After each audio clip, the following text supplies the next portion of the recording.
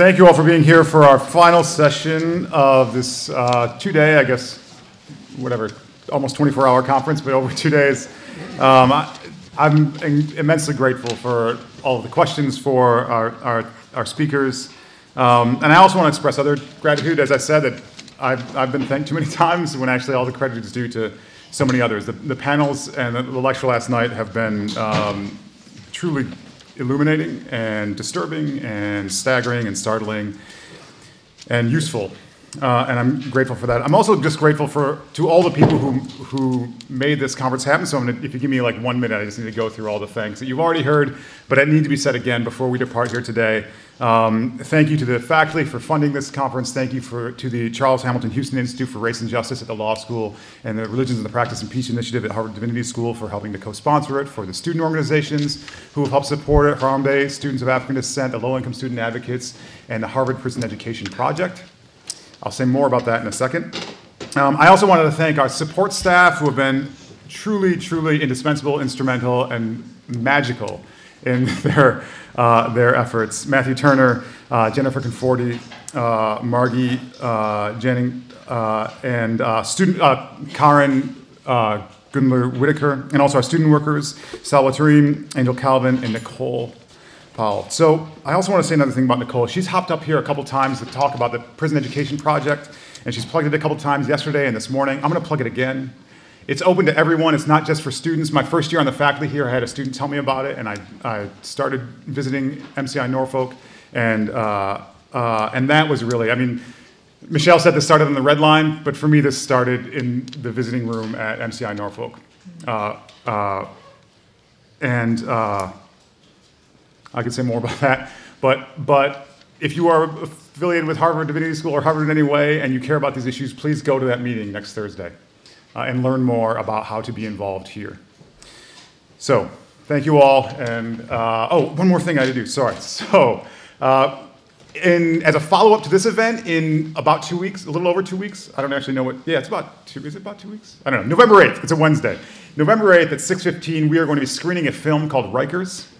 Glenn Martin, who's going to speak to us, helped found the Close Rikers campaign, and this film will be screened. We'll have food there also, and it will be open to the public. And I'm just going to show the trailer for that before I introduce our guests for today. It was the daytime, but it felt dark.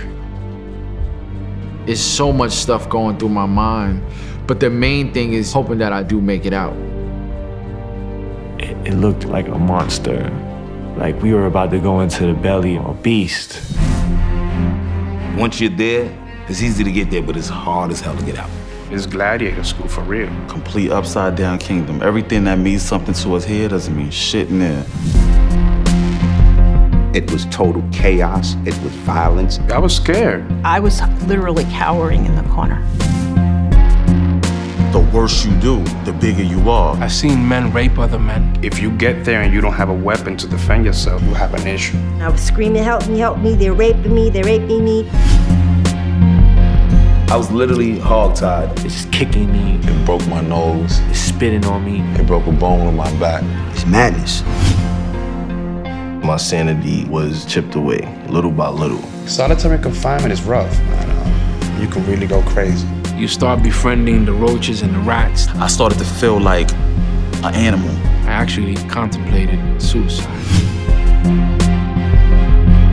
My name is Reverend Hector Bienvenido Custodio. Ismael Nazario. Damian James Stapleton. Kathy Morse. Marcel Neal. Barry Campbell. Raymond Yu.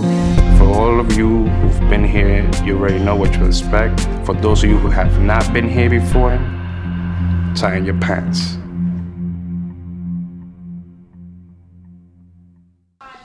It'll be 6:15 on November the 8th in this room. So please join us for that follow-up event as we try to continue and further the work of this conference. Speaking of continuing and furthering the work of this conference, let me turn now to our guests for this final panel, where the topic is activism and the study of religion and what we can take from this place and how we can move forward. Our first speaker today is Mr. Glenn Martin. He's the president and founder of Just Leadership USA, which aims to cut the correctional population in half by the year 2030.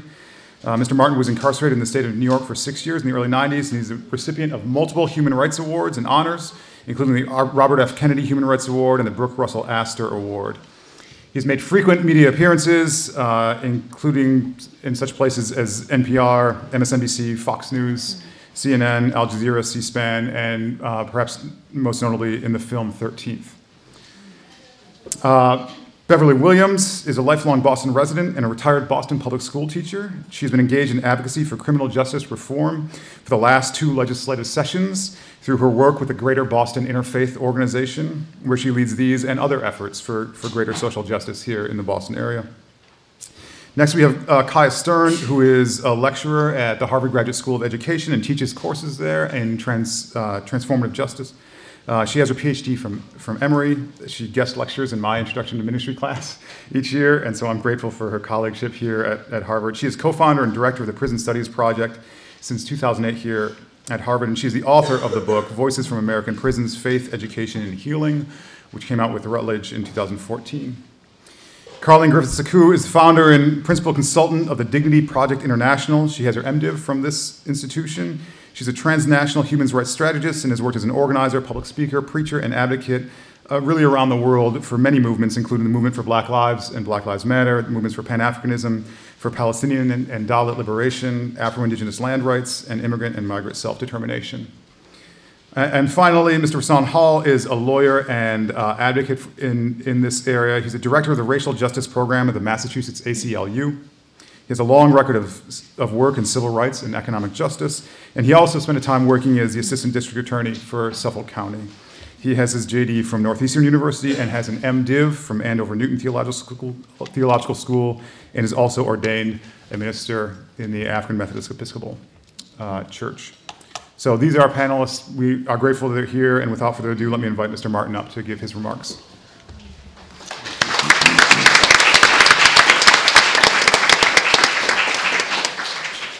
Good afternoon. Good afternoon.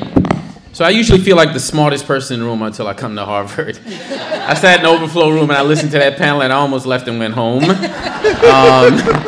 But I assume I was invited here as the activist and not as the academic, and so I will speak to what I know and what I do day to day and try to help you understand why it's so important, and hopefully create an opportunity for my co-panelists, who I feel honored to be sitting next to today, to respond to these things. And I think we're cutting the time a bit shorter than we originally thought, which means I'm actually going to abandon most of these notes that I took to try to make me sound as intelligent as the people who were on the previous panel.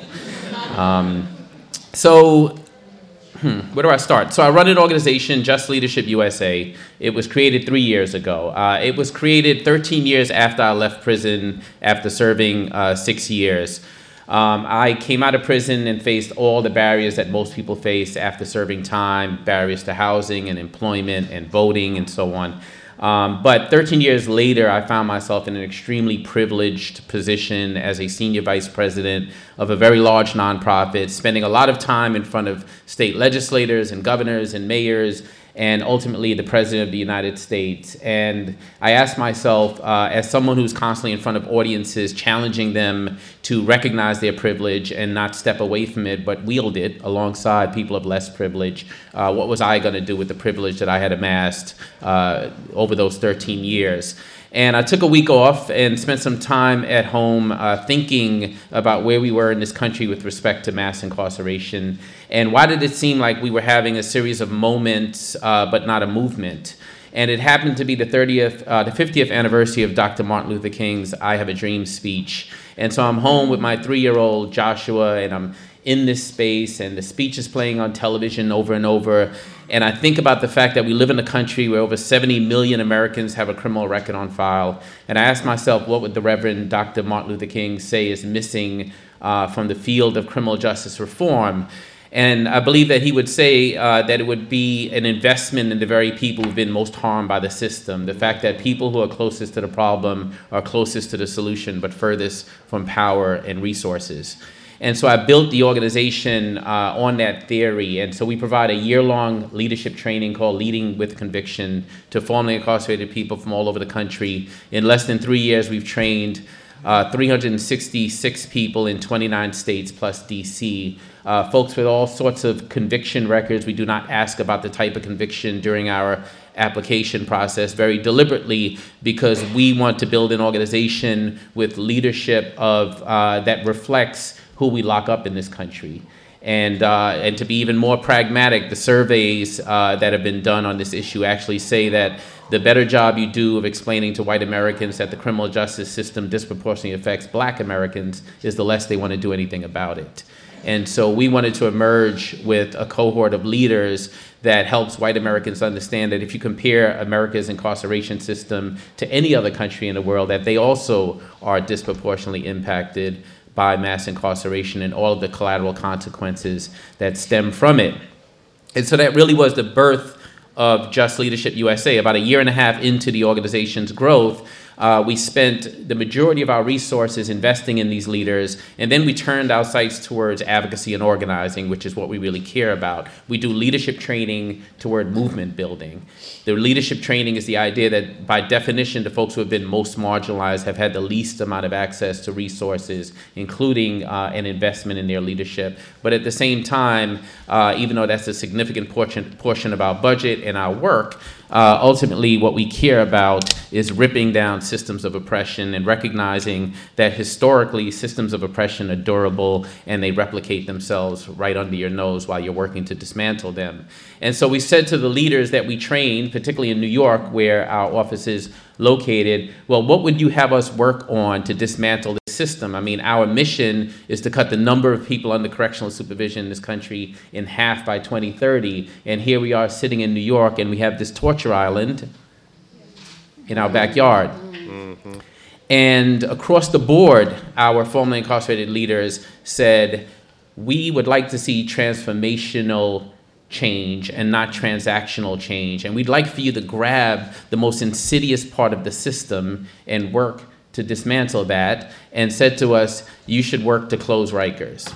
Well, that was a lonely place to be 18 months ago, saying that out loud in front of an audience. But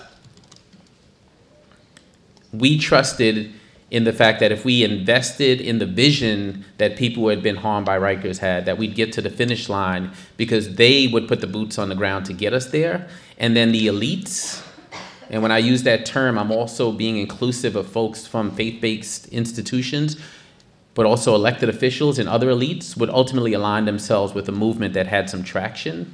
And so let me talk a little bit about that. You guys hopefully will come back to see the film Rikers, but some of the statistics, some of why going after the closure of a jail made sense. I mean, we all, the entire time we knew that there were concrete policy reforms that needed to happen. Speedy trial reform, bail reform, discovery reform. Because to close Rikers, you have to cut the population in half. And those are the really concrete policy mechanisms that you need to trigger to be able to get there. But people who are suffering at Rikers day to day don't want to have a conversation about building a campaign around a piece of legislation, right? It's not what gets them fired up.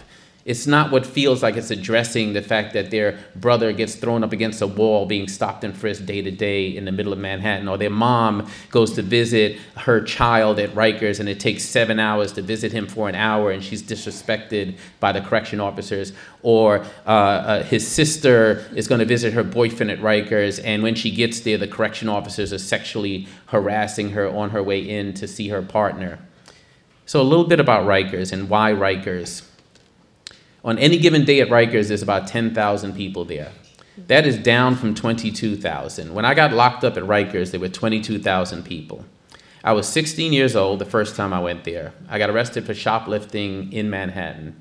I went in front of a judge, and the judge wanted to teach me a lesson. And in New York, if you're 16, you're charged as an adult for the last few decades. And so I find myself at Rikers Island. And when I get there, there's all of these other children. And notice I'm being very deliberate about the language that I'm using. I could be saying inmate and convict and offender and all of the other words given to us by the system to dehumanize people in the system. I was a child. They were children. We were housed at Rikers. There were thousands of us, 22,000 altogether, and the facility is meant to hold 14,000 people ever, even at the height of the mass incarceration in New York City and nationally. And the second day I'm on my way back to court, the judge knew I'd be coming back the next day. I think that was part of him sort of scaring me and teaching me a lesson. And I'm in a cell, and the cell is meant to hold about 20 people, and there's about 35 people in the cell. And another child walks up to me and he says, "Give me your jacket. Predator or prey? You have two choices on Rikers. There's nothing in between." And those are the sort of moments where you have to make a decision. To avoid violence at Rikers, you have to be violent at Rikers. And we found ourselves fighting in that moment. And I suddenly realized I was fighting 4 other young people in that cell. And by the time I emerged, I realized that I was bleeding from my neck and from my back. I was stabbed 4 times during that interaction. But that wasn't what was most difficult, folks, even as a 16-year-old. Rikers is called gladiator school. So if you can have a fight like that with 5 people and emerge on your feet, then you're a gladiator. That judge taught me a lesson in that moment.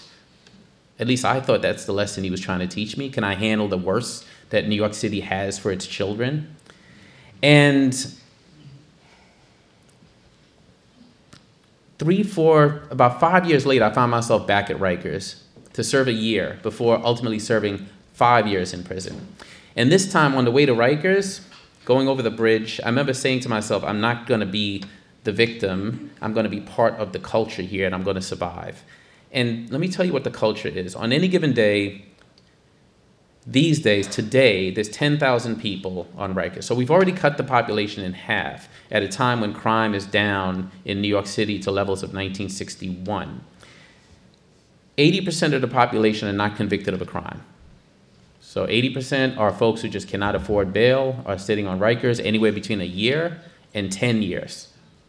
Not convicted of a crime as a detainee. 89% people of color in a city that's 56% people of color. 41% have a mental health diagnosis. 75% of the women, the 600 women at Rikers, have a mental health diagnosis. We spend $247,000 per bed per year on Rikers. We have 1 correction officer for every detainee. That doesn't exist anywhere else in the world. In some of the most amazing prisons in Norway, you don't have 1 correction officer for every detainee. The island was purchased from a man named Richard Riker.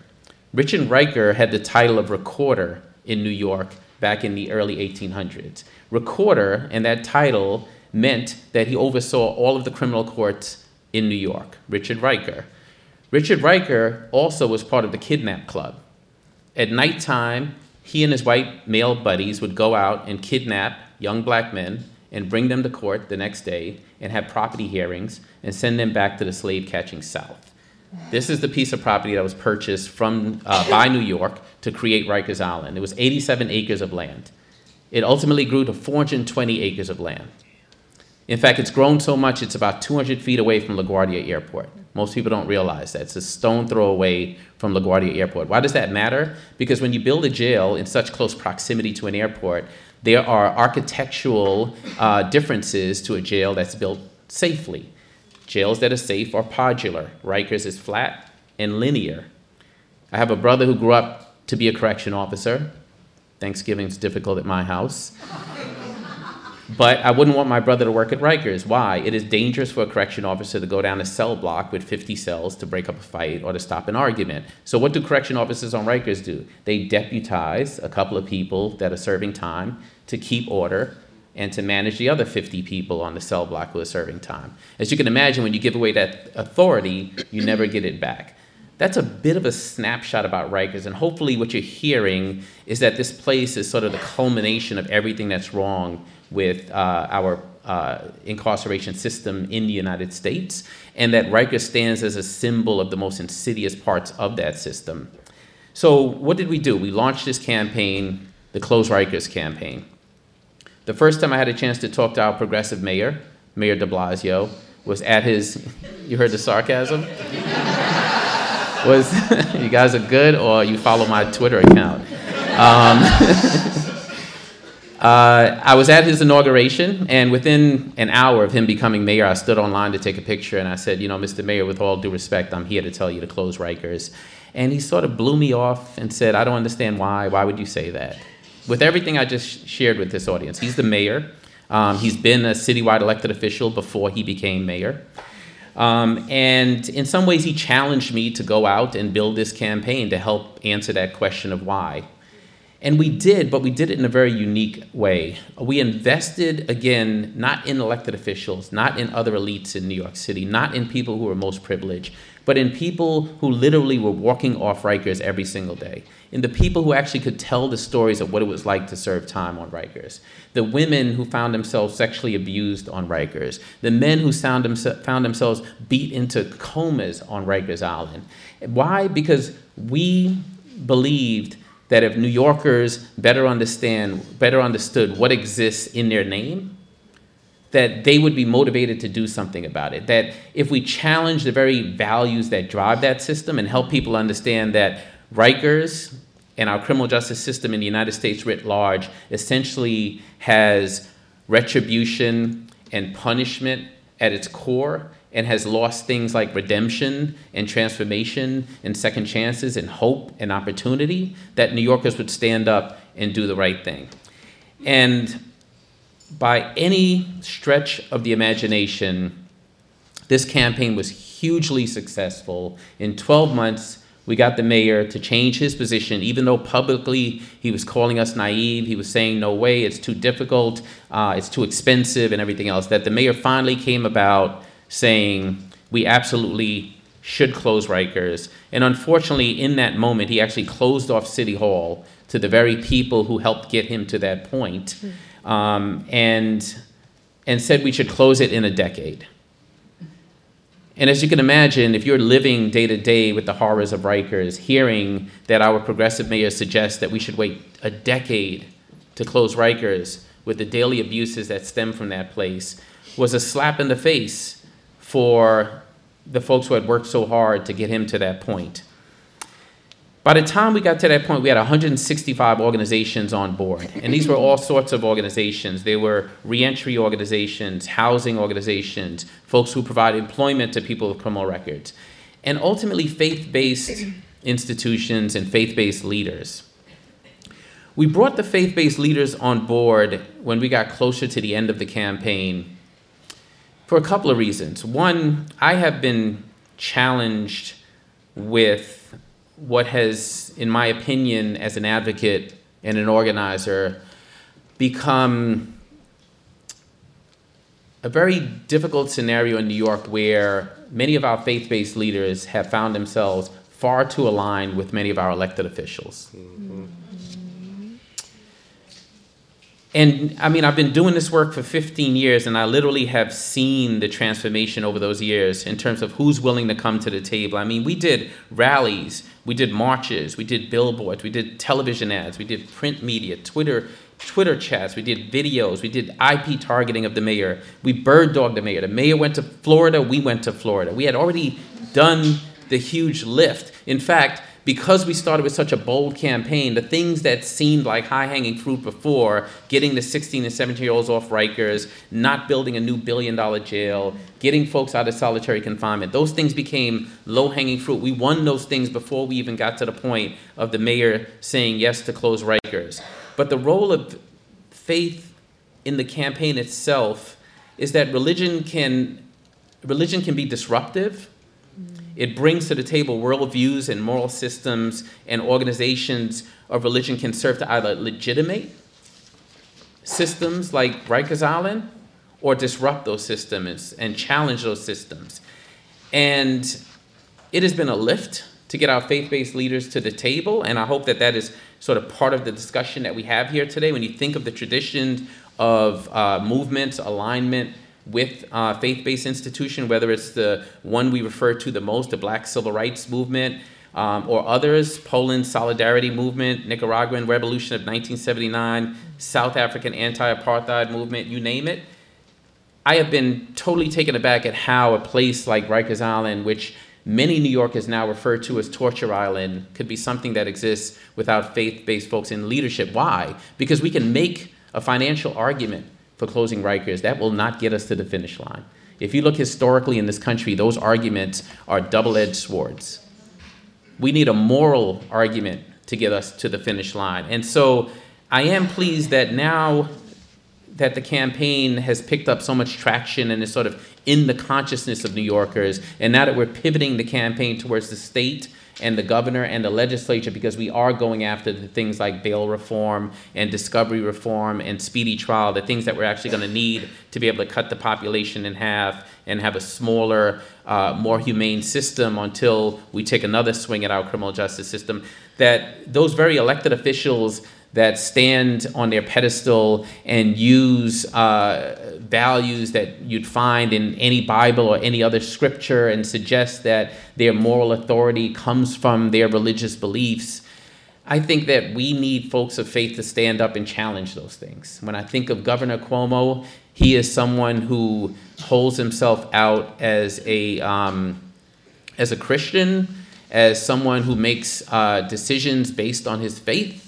And at the same time, it is, I think, the responsibility of faith-based leaders in New York to stand up and say this is morally wrong, and to challenge him on those statements and to hold him accountable. I have a ton of other notes here. I want to be respectful of the rest of the panel. I think I had 20 minutes. I feel like I'm at about 20 minutes, yeah? No? Couple more minutes? Okay, I'll go for a couple more minutes. So I want to give one or two examples, and then I'll wrap up. Here's an example from the Close Rikers campaign of how more recently faith leaders have come on board. We did a vigil outside of Gracie Mansion at one point to sort of turn and pivot in the messaging in the campaign. So we did it in front of the mayor's house very deliberately. We did it close to Thanksgiving because we thought that that was a holiday where some of the messaging from the faith-based community would resonate the most, particularly with the public, but hopefully also with the mayor. And Reverend Lewis from Middle Collegiate Church in Manhattan's East Village spoke in front of the mayor's house, and she said, quote, "Rikers is a place dangerous to the flesh, a place where surviving turns you inside out and erodes your soul, a place of faith. As people of faith, it is our moral responsibility to stand for the marginalized, to have compassion for the children of God who are behind bars, whose lives are shattered, and who live in danger every day." Rabbi Jesus, the leader of our movement for revolutionary love, said, "When we care for the hungry or thirsty, the strangers needing clothes, the sick or the incarcerated, we have cared for them." At Just Leadership, we say people who are closest to the problem are closest to the solution. The corollary to our slogan is that as a function of our extreme marginalization, people who've been in the system, we're also furthest from power and resources, as I mentioned earlier. And one of the places that we look to bridge the gap is the faith community. And the faith community does an amazing job of prison ministries and coming into prisons and sort of pulling people up when they're at one of the most difficult moments in their lives. And at the same time, I think that the faith community can be reminded of the critical role that it has played in movement building and in helping us go from moment to movement and to holding our decision makers morally accountable. Thank you.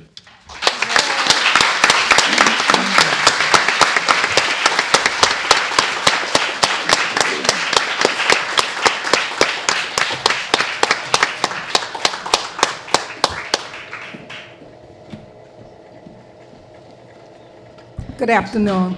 Again, my name is Beverly Williams, and I am an organizer with GBIO. It's easy to say GBIO. It stands for Greater Boston Interfaith Organization. And we are composed of 40-plus faith-based religious institutions. And that looks like Christian institutions, Muslim institutions, Jewish institutions. But one thing that I want to start with first, before I even get into telling you more about what I do, is I really want to thank Michelle and Matt for inviting me to be part of this impressive panel. And I just look at these people here that are out here doing some of the work that I'm doing. I look at them as giants. And that's very important to me when I use that word giant, because I think words are very powerful. And when we talk about Bible stories, I think the biblical character that I would connect myself to would be Moses. And that's another story. But I remember that one story. Moses sent out spies to survey the promised land. And when they went out, there was 12 of them. And when they went out, 10 of them came back. And they said, There are giants. The land is fruitful, but there are giants out there. And we are going to get swallowed up, and we're going to be like grasshoppers. And that's important to me. Because when I was a child growing up in Mission Hill Projects, there were systems of oppression that made me feel as a child, and I could even see my father feeling as if he were a grasshopper. And those systems of oppressions were very important because it helped to develop a passion for what I do now, an affinity for going out there and finding people and empowering them. And GBIO's organizations helps us do that. But for decades, I lived in systems of oppression. It was the welfare system. I remember when my father came home from the service, and the projects then, they were built for returning veterans. And we lived in the projects, but my father had TB, and he really never got up on his feet. So I remember my father and my mother going to the welfare office to apply for AFDC, Aid for Families with Dependent Children, aid to families with dependent children. But they stripped my father and criminalized us for being poor because he couldn't live in the house. So early on, it was like the black family, again, was torn apart. A man could not be in the house and receive this type of assistance. It was very oppressive, and it broke my father. After a while, we had this joke, nobody in the projects has a father. They were all invisible. They all had to hide. And so even as a young girl, I saw oppression. And then we move into the 60s, and there's the draft in the Vietnam War. And I saw men disappearing. And when they came back broken. They did not come back whole. And that was the first drug crisis that I realized. And nothing was being done about it in my community like it is now. I don't think anybody should have to suffer for it, but I remember that. And then the crack epidemic. And I was a Boston public school teacher then, and I saw families torn apart by that. Systems of oppressions. And now here we are, and we have this whole incarceration problem. The speaker last night talked about systems, places are put in place before people are actually incarcerated. And I want to share that story with you because I describe myself as a grasshopper. But it's, what report are you going to believe? Because 2 of the spies came back and said, we can overtake them. Mm-hmm. And so here I am, a young girl growing up, seeing the brokenness of my father, the split of families, and there is just something that I know that is not right with this. And so my compassion, my love for my father, and my compassion for my community led me to do social justice work. GBIO, because it is faith-based, I said, this is where I need to be. But what's more important about GBIO is that they're just not, they're just not talking it, they're doing it. And they're finding people like me, people who are going to fight, people who are not going to back down, because this is important to me. So when we talk about the voiceless, there are a lot of voiceless people out there. There are the people who are incarcerated, the people who were incarcerated, the people who are incarcerated in their neighborhoods. In one neighborhood where I live, every other house has somebody incarcerated in it. That's like being in jail already. All of the dehumanizing things that are going on, they're going on in our neighborhoods. We're in prison in our neighborhoods. People coming home and they have the ankle bracelets. We're in prison in our own neighborhoods. So what do? We find people like that. We train them. We develop leadership. And those are the people that are going to hold on to not just their morals, but they're going to hold on to the sensible things that need to happen. And so, I'm very proud that on our I co-chair a criminal justice action team, and on our team, we actually have people who are recovered drug addicts, people who are formerly incarcerated. So when I look at my criminal justice strategy team, It is not a bunch, and I appreciate this. I appreciate the scholars. I'm learning, but we are not necessarily talking about concepts. We're talking about real lives. We're talking about real pain and what needs to happen. And when it says go to the uttermost parts of the world, for me, that may have been going right down there to City Hospital on Harrison Avenue and going up Methadone Mile. That may be the uttermost part of the world. And GPIO is made up of a lot of white people. A lot of white people. And those white people are following me right down there. and we're going to, and we have a meeting coming up. And somebody says, well, can we do it at 5? I said, are you kidding? At 5 o'clock, they may be high. We got to do this the first thing in the morning. But these are the people that we're talking to. These are the people that are going to make the difference. These are the people that need to be talking with our senators. I remember we had a delegation meeting, and I brought a returning citizen, and he told his personal story. The Senate president was at our delegation meeting, and he told his story in front of about 300 people, the Senate president. And when he got finished speaking, Senate President Stan Rosenberg came up to the mic, and there was a silence. And he put his head down, and he said, I am sorry. I got this wrong. And I dared to say, my colleagues have gotten this wrong, and we need to do something about it.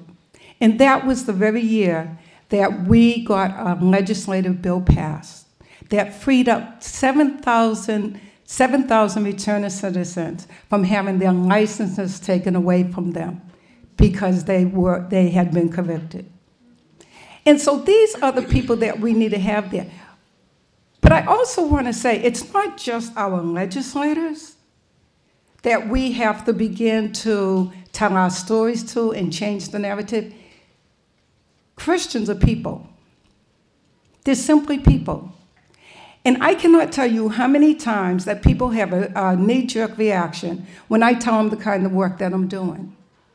And they say, we shouldn't be involved in politics. The church shouldn't be involved in politics. And I was saying, well, what do you mean about that? The church shouldn't be involved in politics. We should. We need to be front and center to this. And if you look at when Jesus says, give that to Caesar's, that which is Caesar's, and to God, that which is God's.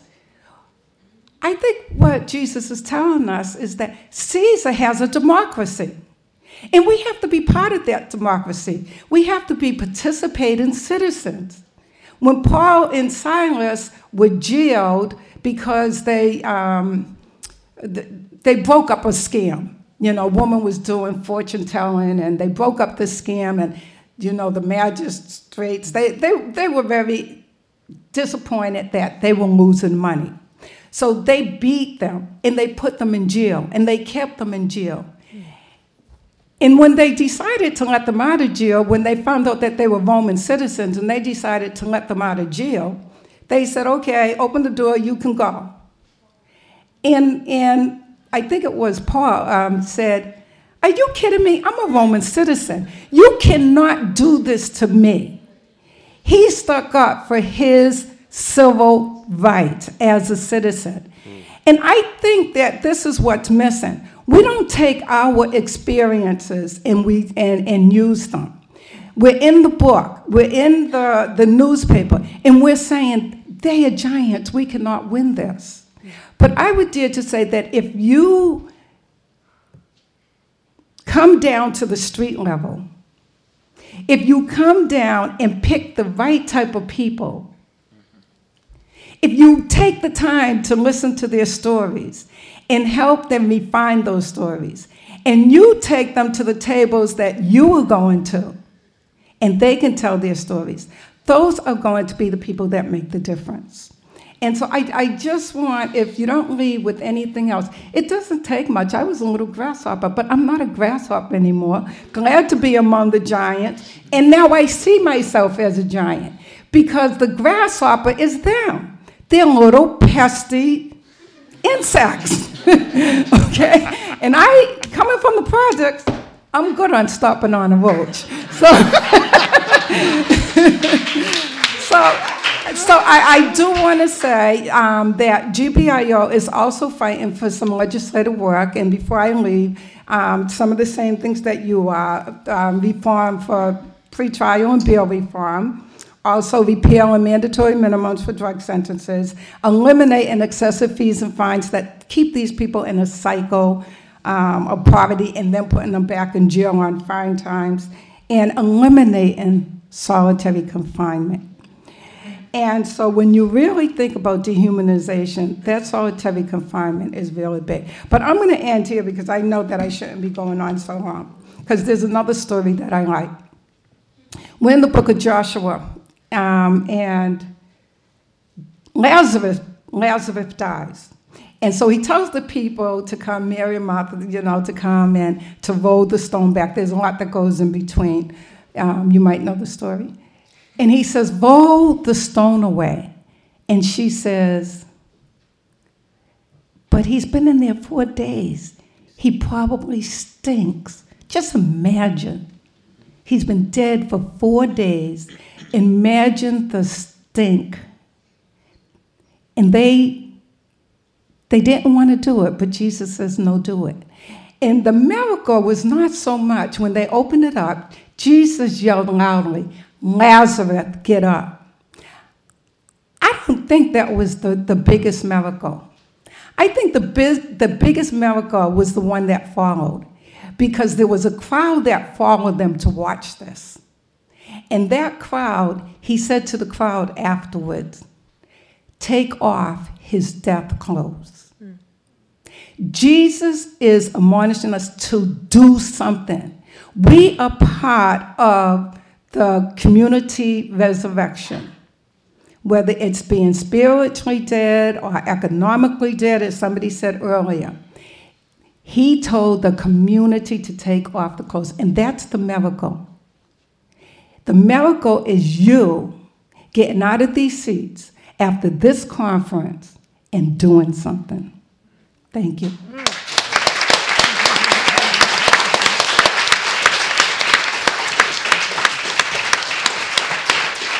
Preacher. I'm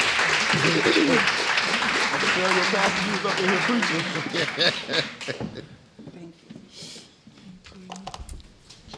Thank you. Good afternoon. I feel so honored to be on this panel, and thank you to all the people who made this day possible. I want to begin with a question for all of us. What does it mean to worship a God born of a Palestinian Jewish girl executed by an empire naked as a common criminal? We are in the grips of a religio-legal system. Let's think back to the Virginia slave codes of 1705 that was supposed to regulate the relationships between the so-called free citizens and the so-called slaves. And it states that all Negroes, mulattoes, and non-Christians shall be real estate, right? Chattel. This is this continuation of racial violence from plantations to prisons that we are witnessing right now. Mass incarceration. I want to pick up and frame some thoughts today on the challenge to faith-based leaders and also to young activists, theologians, about how to sustain activism. Mass incarceration exists not only as a human rights crisis, but also a theological one. Our prison system is rife with theological hypocrisy. Religious capital is placed on virtues like grace and mercy, and the system, bless you, continues. And there's scriptural mandate to care for those in prison and yet our current policy is deeply influenced by religious values that suggest that people are beyond the redemption so exalted in traditional Christianity, as if theology itself is imprisoned. This religious paradox, I find myself in the territory we call religion, and I'm definitely not a traditional scholar. And I've come to believe that religion itself is a paradox, both ideologically and practically. My research at the intersections of theology, education, and the U.S. penal system attends to many aspects of this paradox, both the most damaging and the most promising. Because the general practice of religion simultaneously saves and damns, heals and harms, frees and yokes, I have long considered religion to be a means of division, even in its very unity. Religious doctrine holds for me both an indictment and an invitation. An indictment of what I consider to be the perversion of particular religious values when, for example, justice is invoked to sanction cruelty, and the invitation for people of faith to hold religion accountable to itself, to practice the religious values of mercy, radical love, and forgiveness that it preaches. Our culture is mesmerized by the myth that violence will redeem us. This myth is rooted in the religious ideology that claims we can right wrongs and heal wounds through isolation and retribution. We therefore exact violent punishment in an effort to institute justice. Indeed, theologian Walter Wink has written that this myth of redemptive violence is the spirituality of the modern world. In this system, prisons are the tools of so-called justice, and with these tools, the isolated become the enemy. Oftentimes, seamlessly, the enemy becomes the other, the one who deserves harm, the one who may legally and righteously be violated.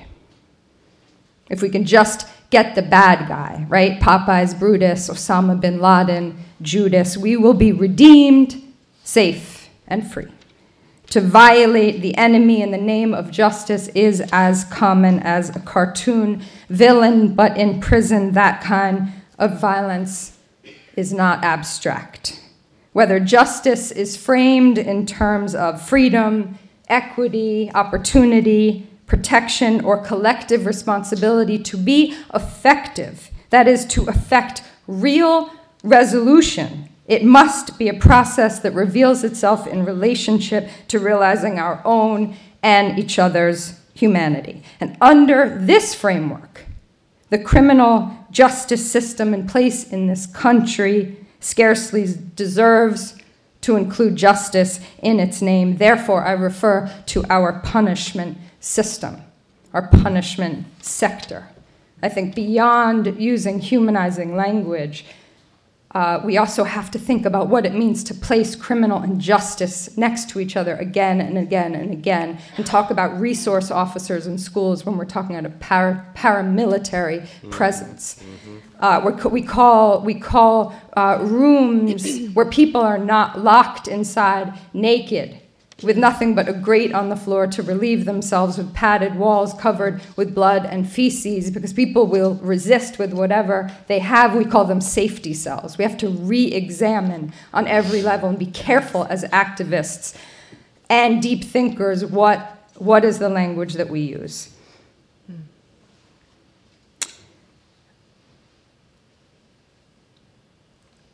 By listening carefully, as Glenn so powerfully reminds us, by listening carefully to the voices of people who are most intimate with the ways we punish in the United States, we may better understand the systems of domination at play. And we must be steadfast in our determination to make community justice the bedrock of public policy making.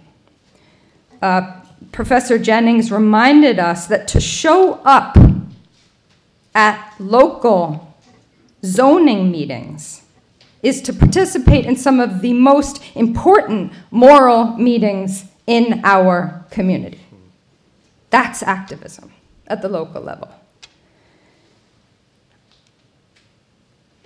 I want to end with suggesting, and also holding up again this Rikers, this movement to close Rikers, will be here on November 8th and is also part of the Transformative Justice series that is now in its second year at the Graduate School of Education at Harvard, and it's moving beyond the ideas of restorative justice.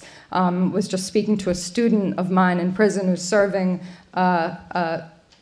a triple life sentence, condemned to die 3 times for a crime he committed as a child. How can we restore what in and of itself is not just? Punishment has become so cruel that it no longer has integrity. So not only do we have to transform ourselves and heal relationships, we have to transform structures. So I'm going to submit that justice is a verb, and faith is a verb, and ethics is a verb. And so how do we hold it all? How do we bear witness to suffering, inspired by ethical principles, and be steadfast in our commitment to render the world more humane and just? How do we reconcile being focused on Instagram when we know people are being tortured at this very moment? Each of us, I believe, embodies profound contradictions. I waited tables in fancy New York restaurants for almost 10 years as I worked in prisons. And as I spent my days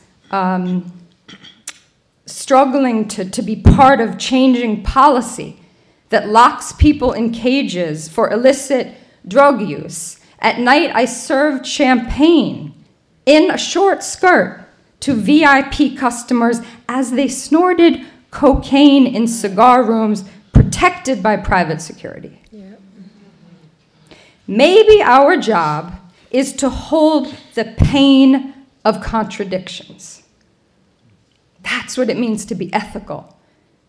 To be strong enough to accept the cognitive dissonance between what we know to be true and how we live. Because if we care about injustice and cannot tolerate lying to ourselves, the more we wake up, the worse it feels. Perhaps part of the ethical imperative is to hold that pain, to live fully and vigorously commit ourselves to what we believe and to what we do not understand. And in order to be love warriors and sustain our work for social justice, we must also insist on joy. I'm going to end with a quote from Ella Baker. She reminds us that we who believe in freedom cannot rest until the reins are in the hands of the young who dare to run against the storm. Thank you.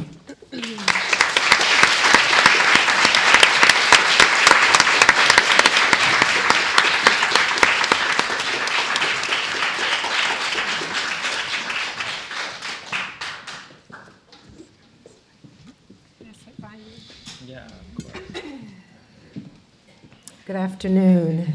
Good afternoon. I am thankful to be invited to be a part of this conversation. Thank you to Professor Potts, Professor Sanchez, my colleagues and panelists, and I am thrilled to be back here at HDS. My favorite part is to see my comrades, colleagues, and friends with whom we engage in beautiful struggle, a struggle that we have inherited and one that we are possessed to continue because we recognize that ideas have consequences. And in these hallowed halls, if nothing else, we come here to wrestle and struggle, not just create and produce, but also disrupt some that have for ages been problematic. In the interest of time, I've been cutting and editing. I'm not so sure how adept I will be, given that the best part of the conversation is including each and every one of your voices. So I will raise a couple things and try to get through quickly. First, this Christianity, right, has in its imaginary not been exactly an honest representation of the value and the promises that it holds. Christianity colludes with the legislature to enforce rule of law and customs to control people. You started in what, 1705? I went back to 1492 when that was the point, right, of galvanizing these categories of humanity and then creating hierarchies of humanity. Some savages that then perpetuated the logics of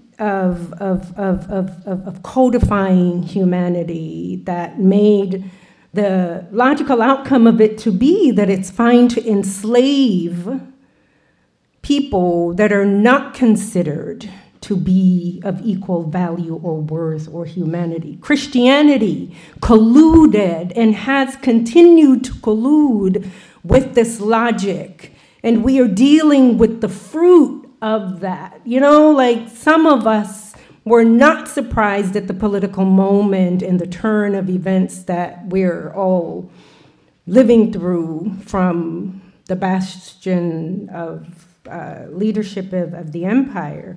Some of us are not surprised. It's the logical outcome of some choices that we make day in and day out about who matters and who does not. However, the gifts of a Christian ethic that my dear sister Kaya talked about, to reimagine and promote and advocate for a kind of human dignity that then manifest in not just ideas and constructs, but then how now do we live our lives? How now do we live? The carceral state is more guided by an ethic of capitalism and the racialized human stratification that emerges from the imagination of the nation state that has always rendered poor Black and brown people the most vulnerable, right, to the draconian effects of this moral corruption. As Christianity was co-opted during enslavement of Black bodies, to reflect the logics of human dehumanization. So too that evolution is the carceral state and has maintained that of not only punishment for disobedience to the master or masters of the law, but also an uphill battle to truly embody a gospel that represent a revolutionary imagination, a decolonized humanity in which all persons are indeed created of infinite sacred worth and value. And if we hold to these ethics, then logically it would seem then that the resources that we have, because isn't that, after all, how we also represent our priorities, right? But as a society, the resources that we have would go to upholding, not building prisons, but building human lives, preventing the things that are precursors to, right, what leads often to the struggle and the wrestling and the choices that some are imprisoned for, that others equally make choices but are protected by privilege of race and class, right? Who suffer within this caste system that I've already described and pay death-dealing consequences for generations, because we do not incarcerate individuals, we incarcerate families and communities.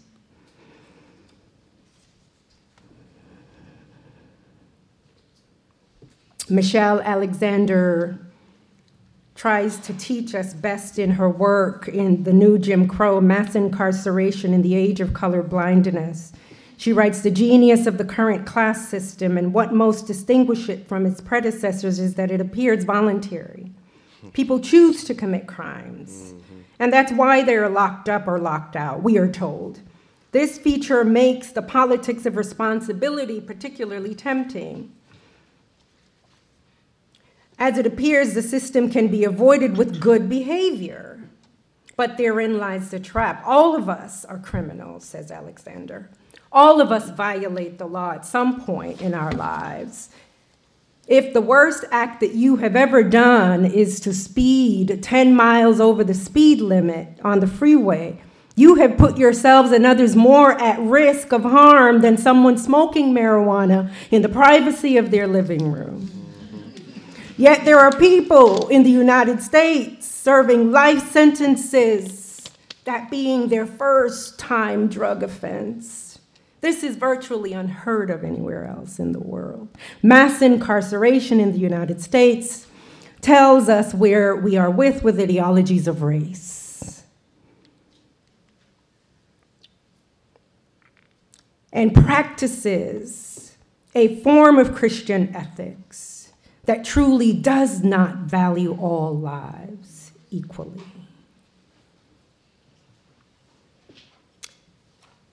Questions of humanity, second chances, etc. There are systems to draw from in Norway and Germany, and I have delineated some of the reimaginative ways that we could think of.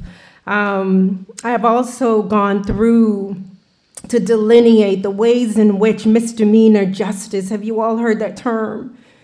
It emerged out of the uprising of Ferguson, when the Department of Justice went into that community, and it isn't just Ferguson, but we had the benefit because of the uprising in Ferguson, the Department of Justice came back to rend the veil of a system, a caste system that was rooted in white supremacy, racialized targeting of Black communities through systems of fines, right?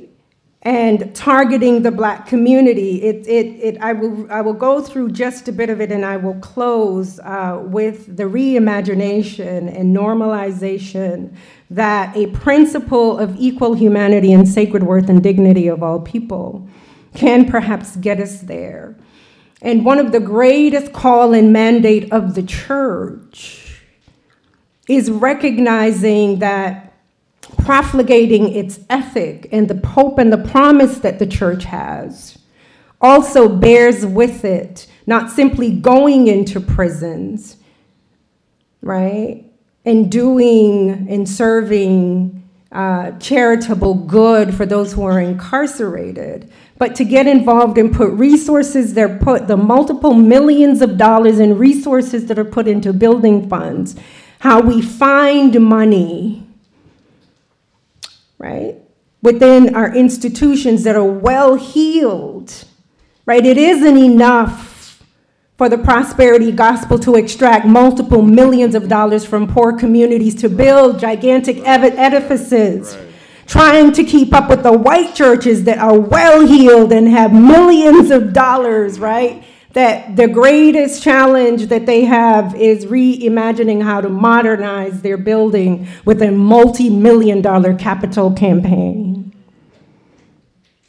But yet you have people who are poor, and poverty is a precursor to the behaviors that land one into prisons according to the logics of the system. I suggest that the gospel then calls us then to reevaluate our material culture and what we really value, not to just preach it on Sundays, but to put your money where your mouth is. And the greatest challenge of that is desegregating our communities, de-imperializing our gospel, because it is this imperial gospel that stills between January and June, rather September of 2017, 97,482 persons suspected of living illegally in the United States were imprisoned by ICE. And so I'm not going to get to go through the criminal misdemeanor conversation and read about the German system, right? Their whole prison system, because they learned.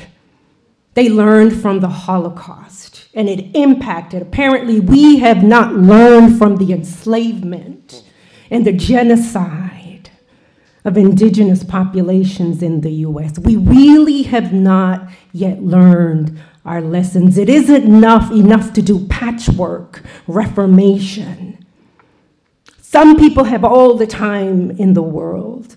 Those whose mothers and fathers, brothers and sisters, daughters and sons, communities are in prison. We are out of time. The German system starts with a constitution that says human dignity is inviolable. To protect it and defend it is the duty of all state authority. The offices of the government, the prisons, the laws says that by serving the sentence, a prisoner is to be able, this is what they call the re-socialization, right? They ought to be able to be reintegrated into society and to lead a life without recommitting, without recidivism. Therefore, the model of the prison system then is to treat and accord this very dignity, to model it within the prison system, and a process of re-socialization, to then protect the individual and in so by doing, protect the community. I am also suggesting the modes in which we generate criminality begins with our very idea of how we imagine human beings and how we do not. Thank you.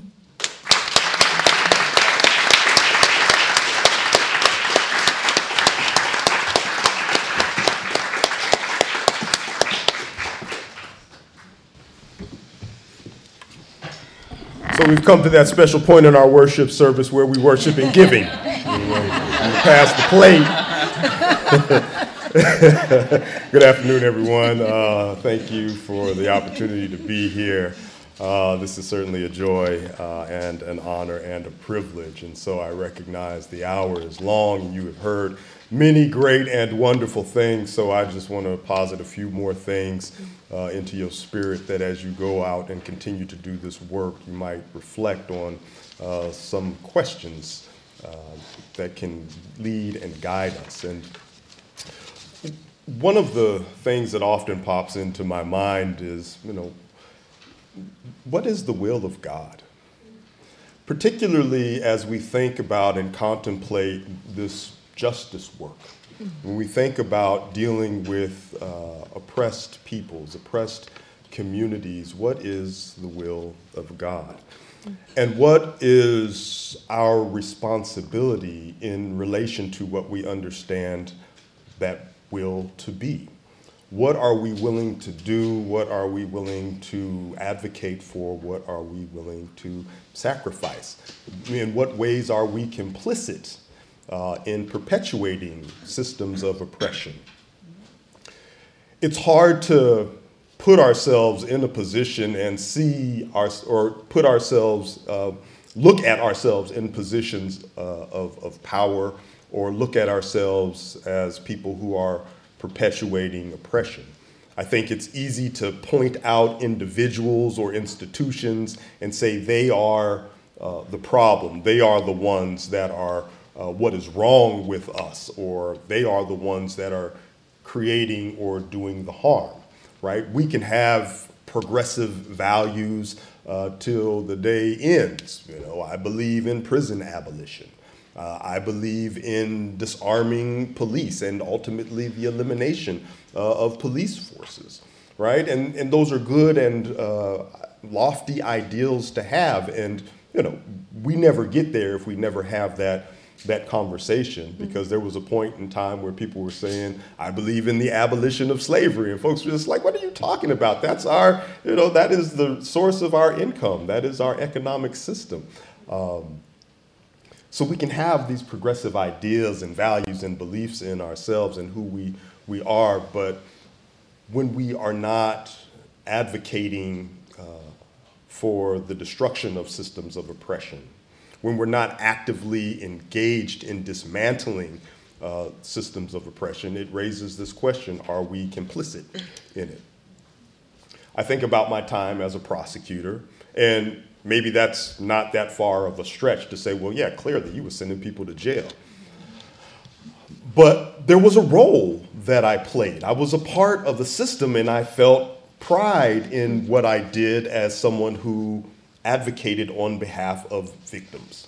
People were victimized by other people. There was harm that was done to them. And even though I struggled with the role of me being a black man, sending other black people to jail, I felt that there was a responsibility that I had to the communities who were victimized, for the mother who was, or the grandmother who was coming home after a long day at work and had a bunch of kids hanging on her stoop, making it difficult to walk up into her house or enjoy a peace of mind at night, or people who were complaining about quality of life issues. And I had this mindset that I was doing the right thing and that the system of justice operated, maybe not always fairly, but it operated to maintain our safety and our security.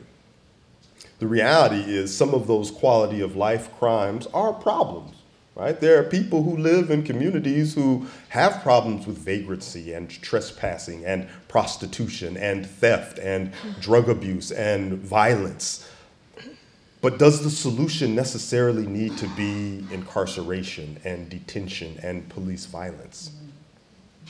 There were, a case that sticks out in my mind of a young man who, again, thinking that I'm not a part of the problem, but rather the solution, was charged with possession with intent to distribute marijuana within 500 feet of a park.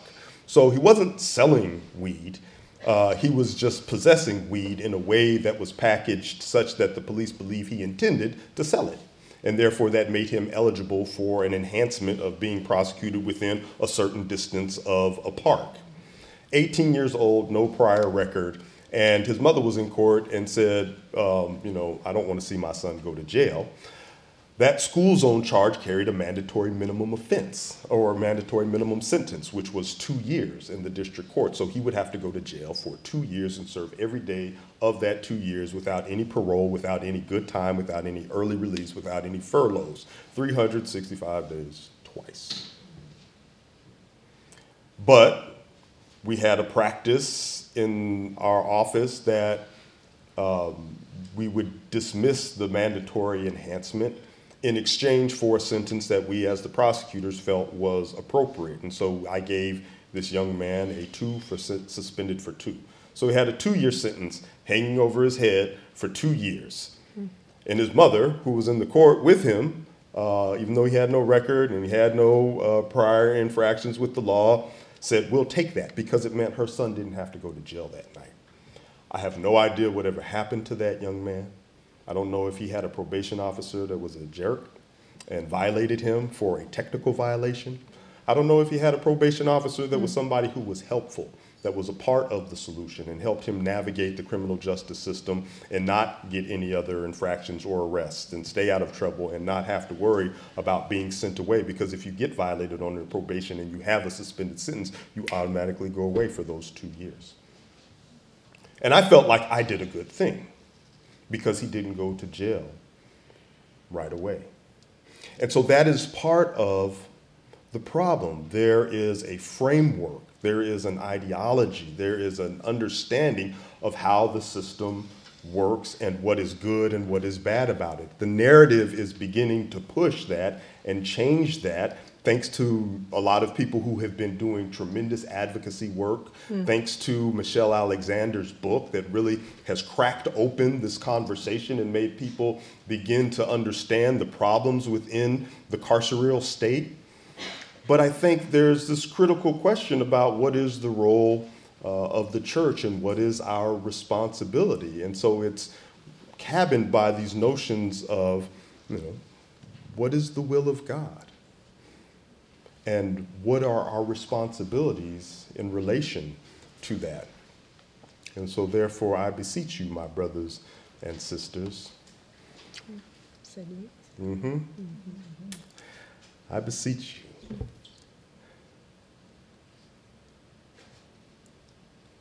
To not, see now, then you know it and then you don't know it. By the mercies of God, to present your bodies a living sacrifice, wholly acceptable unto God, which is your reasonable service. What are we supposed to do in light of all of the privileges we have had? What are we required to do in light of the life that we have lived and the places that we have access to and the conversations that we have? What is reasonable for us to do? Right? We need to be not conformed to this world, but be ye transformed by the renewing of your mind so that you can prove what is that good, acceptable, and perfect will of God. What are we doing? What are we not doing? What are the conversations that we're having? What is the advocacy that we are doing? What are we willing to sacrifice ourselves? Sometimes it's about sacrificing our understanding of how the system works as a good system. Sometimes it's sacrificing our position of authority so that someone who is distant from the positions of authority can step into that role and now have access and entree to the positions of power. Sometimes it's standing on the picket line and actually sacrificing our bodies and being subject to arrest. We need to transform our mind and have it be renewed and understand what is that good and perfect and acceptable will of God. And so when you question and wonder what is that good, acceptable, and perfect will of God, you think of Christ in the Garden of Gethsemane asking God to take that cup from him. But he said, not my will, but your will. And what was his will? That he would be sacrificed, not so that everybody else could come along and suffer and be sacrificed as well, but so that we would not have to be. And so maybe that is the perfect will of God. The punishment has already been paid for, depending on your orientation and view of religious doctrine. But there is something to be said about what does it mean for us to be followers, or for people who are of the Christian faith to be followers of someone who was sacrificed and criminalized. There is a greater calling for us to operate in different spaces. There's a greater calling for us to make sacrifices that are deep and that are painful. And there's a greater calling for us to transform our minds, to really think differently about what the end result is. Do we want a more just criminal justice system? Or do we want to eliminate that system and have a more restorative and community-based system? We never get there if we never have the conversation. We never get there if we never begin to take the steps and make the sacrifices to push ourselves there. So there is a lot of advocacy that is happening. We are operating in spaces within the legislature, within the halls of power, to make tweaks around the edges, but that is incremental. We need a transformative move, a move of faith. It needs to be a moral movement. Right? I don't know if any of you all were at Trinity Church last night with Reverend Dr. William Barber. Amazing individual, and he talked about the creation of a poor people's movement and revisiting that movement. And he talked about Luke 4:18 when Jesus said, "The Spirit of the Lord is upon me, and has empowered me to preach liberty to the poor and to set the captives free." And he said, any good news, any evangelical movement has to be one that is rooted in dismantling forms of oppression. And so there is something powerful to be said about a church that is evangelizing in resistance to forms of oppression. So thank you for this opportunity, and I look forward to being a part of this transformative movement.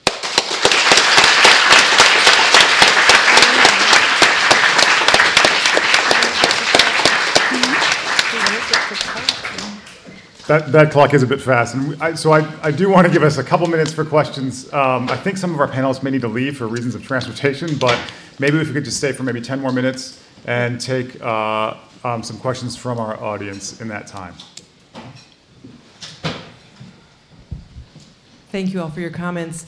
I think you all may have touched on this in various ways, but I was just wondering your thoughts on what is the role of punishment and incarceration, if any, in an ideal criminal justice system? Well, I'm not sure. I know a lot of, I know a lot of times that I had a conversation with a woman that was in one of my spiritual development groups at church, and she says, good, they get what they deserve. And I said, are you sure they're getting what they deserve? Are you treating a drug problem with punishment as opposed to treatment? We have a drug crisis.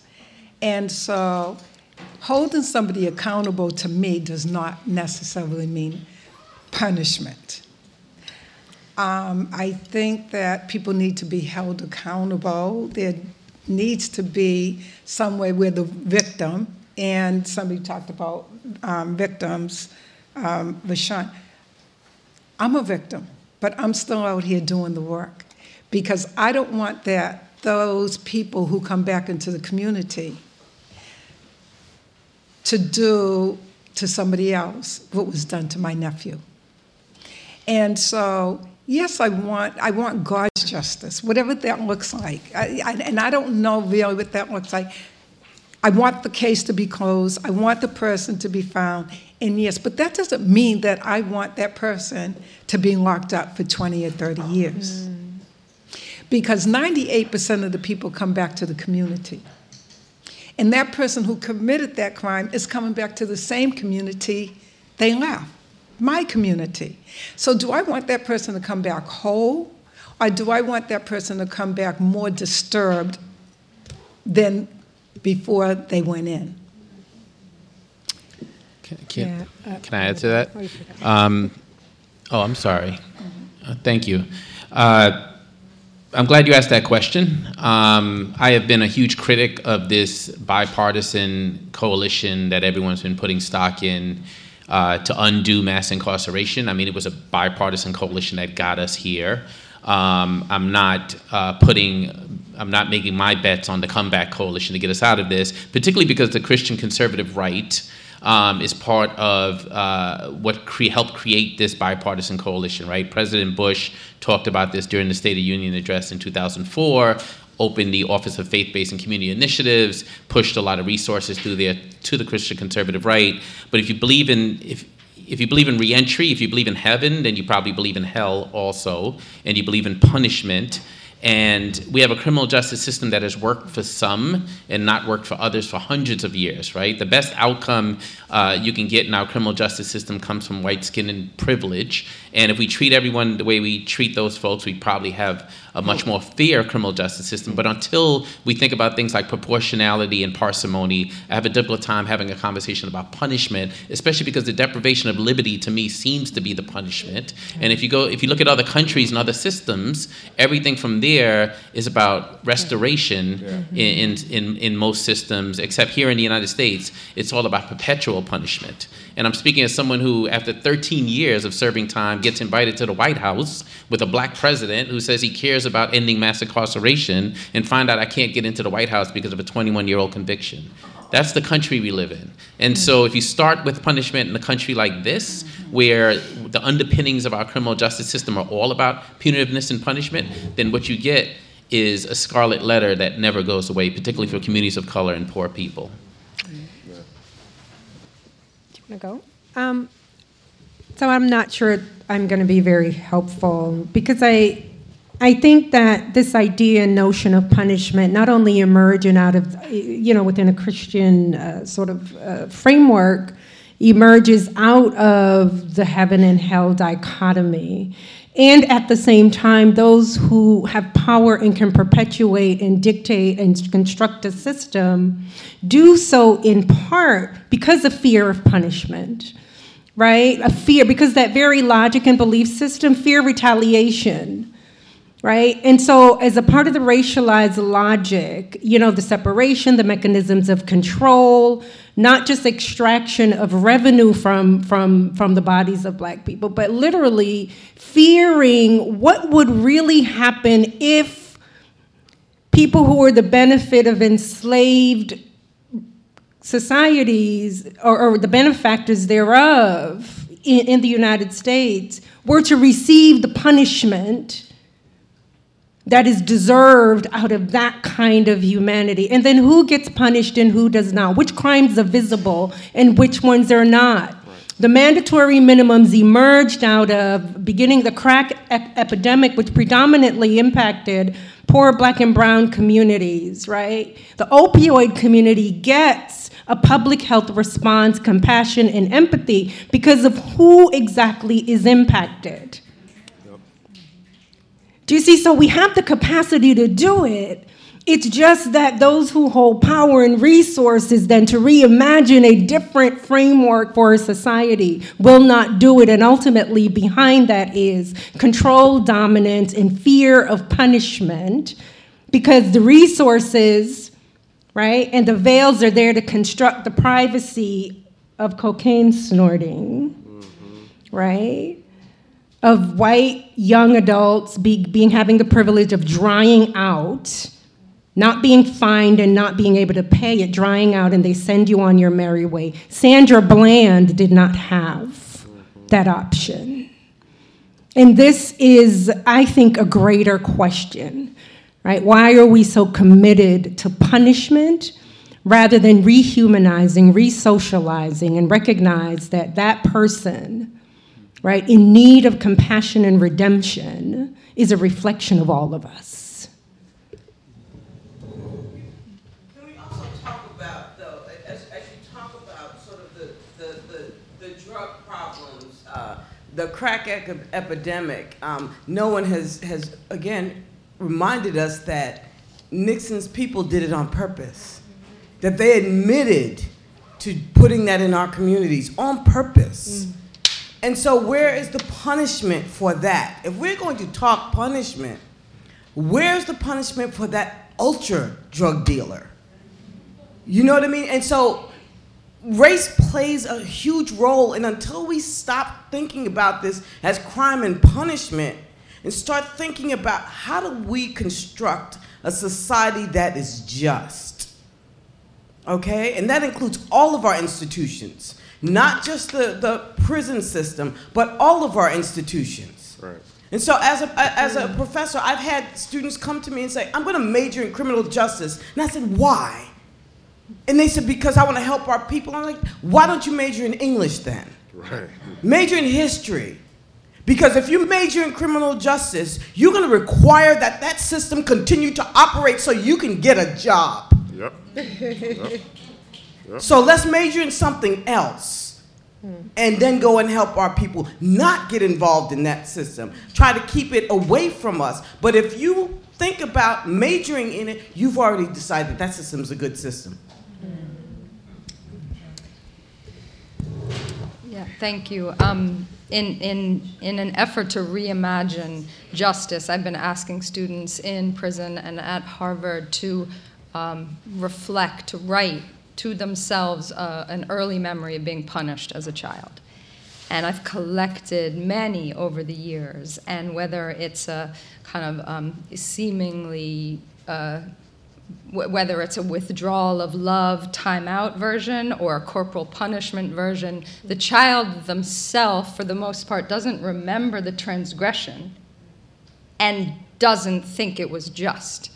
And I think if we're going to reimagine justice, we have to tell really painful truths about the way we imagine God is punishing us, the way we punish our children, the way we punish ourselves. And this question of what is God's justice, I had the honor of sitting next to Professor Jennings last night at dinner, and after hours of breaking bread and conversation, I had to, as someone who wasn't baptized, ask him this question that I love to ask of smart, faithful Christian folks, which is, and what do we do about Judas? What about this one safe scapegoat that we need for this narrative of salvation, who is eternally this evil enemy? And help me understand. And it was so deep the way, and I've been orienting my work around this punishment paradigm. It seems we've got this notion of original sin, and we're justly condemned by God, and it's just this punishment all day, every day, in and out, through and through. And he helped me to see that there is something in a particular, though minority, reading of Christianity, that God's justice is actually the terror of the truth that if Jesus is your advocate standing between you and hell, then no one is going to be punished, that no one's going to suffer, which made me humble about how I ask questions of Christianity and punishment and questions of justice and what could be God's justice.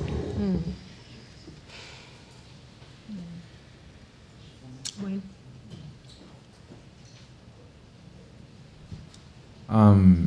So my question is, I think that Ta-Nehisi Coates has made a good argument how the black church, the sort of romantic language in the black church is torn away at the romantic language in the black church is sort of torn away at the immediacy and the urgency of the black liberation issue. And so I wonder how you folks negotiate that or reconcile those two ideas. Could you repeat that quickly? So I think that, so Ta-Nehisi, so not outside of Ta-Nehisi, I think that there are some people that fear this very like the sort of romantic language that happens in the black church about an afterlife and we have to apologize and let's be the better, et cetera, et cetera.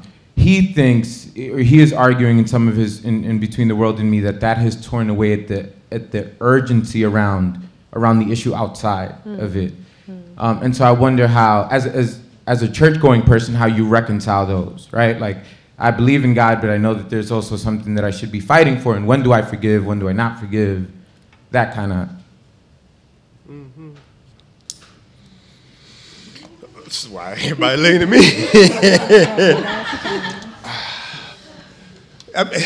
It is a challenge, right? Because there's this notion around the fierce urgency of now, and instead of waiting for the afterlife for, this whole notion of going from labor to reward has got so many folks jacked up that they don't speak out against injustices and, the theology of suffering. That we have somehow either earned our suffering, or that in order to achieve a reward that we have to endure the suffering. And I think that it is a tremendous problem. And the way that I reconcile it for myself, and then any of the preaching or teaching that I do, is highlighting the missionary work of Christ and the disciples, which was to alleviate suffering for the people who were presently suffering, and that that notions of salvation are not separate from our current existence. It's like seek out your soul's salvation with fear and trembling, and it's like it's a process. It's going on, but you just don't put it on hold until you die. But I think he's right in pointing that out, because there are folks from generations past who will say, let's just just wait on the Lord. But I think there are also people who have said, because of the sacrifice of Christ, or because of the activism of Paul and Silas, that we are instructed to go out and battle. We may endure suffering, but that does not prohibit or preclude us from seeking justice. And I just want to say, somebody earlier on the earlier panel said that they're focused on them. And I do believe that community is important, but I don't think that we pay enough to our own selves. We do everything in community. And I think that sometimes we just need to stay away. And when people say, I'll just wait on the Lord's waiting on us. The shortest verse in the Bible says that Jesus wept. He wept because we don't get it. We get caught up in all of this theology and intellectual. It's good, but at some times you got to stay away. And you have to have that personal relationship and connection with God. So some of these questions that you're answering, God may tell somebody right now for you, yes, may tell me no at that very same time we're asking for the same thing. But try it and see. I think that, when you want to talk about practical theology, what does that look like? It means doing it. Faith without works is dead. And so no matter what we're engaged in, forgiveness, as somebody said, is a verb. When do I forgive? I forgive all the time. You know why? Because you're not going to tie my life up. You're not going to tie my life up. I forgave the person who killed my 17-year-old son that I basically raised because my sister was a drug addict. And I was in church, and everybody, Sister Bev, come on up. Let's pray for Sister Bev. And I went up because they were supposed to lay hands on me, and I was like, that's not the prayer that I want. I'm okay. The prayer that I want is for that lost soul. And so I forgave that person and freed myself up to be able to be helpful to other people, to be able to do this type of advocacy work. And so I know that we do things in community, but stay away and really look at where you are and start asking important questions, because God's going to answer you. I can't always give you the answers. And I'm like, why did Michelle invite me here? I don't have half the answers, But I think that some of our answers are very simple. Remember when they said that the guy Robert Folk, and everything that I needed to know I learned in kindergarten? Everything I needed to know, I learned at Vacation Bible School. The golden rules: treat others as you want to be treated. Would you want to be forgiven? People talking about throw the book at them when they do something. Take that concept, throw the book at them, but your book is the Bible. That's the book for me. So we're throwing all of these books at people. Throw the book right back at them. So when people say, they committed a crime, they should get what they deserve, throw it back on them. What does the book say? Did you get what you deserved? All of us fall short of the glory of God. Throw the book at them. See you twisting before death. I don't have a well thought out answer, but it is a question. Can you all hear me? Okay, great, thank you. It is a question that I think is important as well as instructive because you located it within the Black church. And you signified not being familiar with all of the context for Ta-Nehisi's quotation, but you're signifying something that is pervasive when we have public tragedy, like the shooting in South Carolina, the Dylann Roof shooting in South Carolina, the murder of Black bodies, Black people, public that has become public. There seemed to be a moral value placed on Black people's capacity to suffer and to immediately say, I forgive you. When we don't seem to place that same moral value judgment on the victims in Las Vegas, and nobody ever really jumps and feels the kind of pressure and the kind of gaze to embody and walk and live in some moral integrity rooted in this tradition. That's where my interrogation, and I don't have an answer, but I feel in my gut, walking through interpersonal struggle and feeling and learning compassion, even through suffering, and learning one's own participation in our collective suffering and our individual grievances that we cause, right? And those interrelational relationships is one thing, but is this public performance of forgiveness rooted in a tradition that doesn't equally mediate that on everyone. And I find that to be further dehumanizing of Black people. Whether or not we do that work internally to integrate, right, both our faith and our humanity. And that isn't, I can't judge it. I'm just saying I have questions about that public performance of faith. Thank you to our panel for wonderful presentations.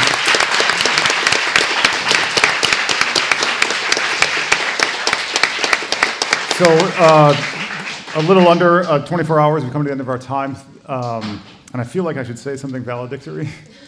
But I shouldn't. First of all, because I don't have words adequate to what we have heard the last 24 hours. And also, to say something valedictory would be to imply that this is over. And the story continues and the struggle continues. Thank you for being here. Thank you for your attention. Thank you for the work you will do tomorrow and the next day and the next day.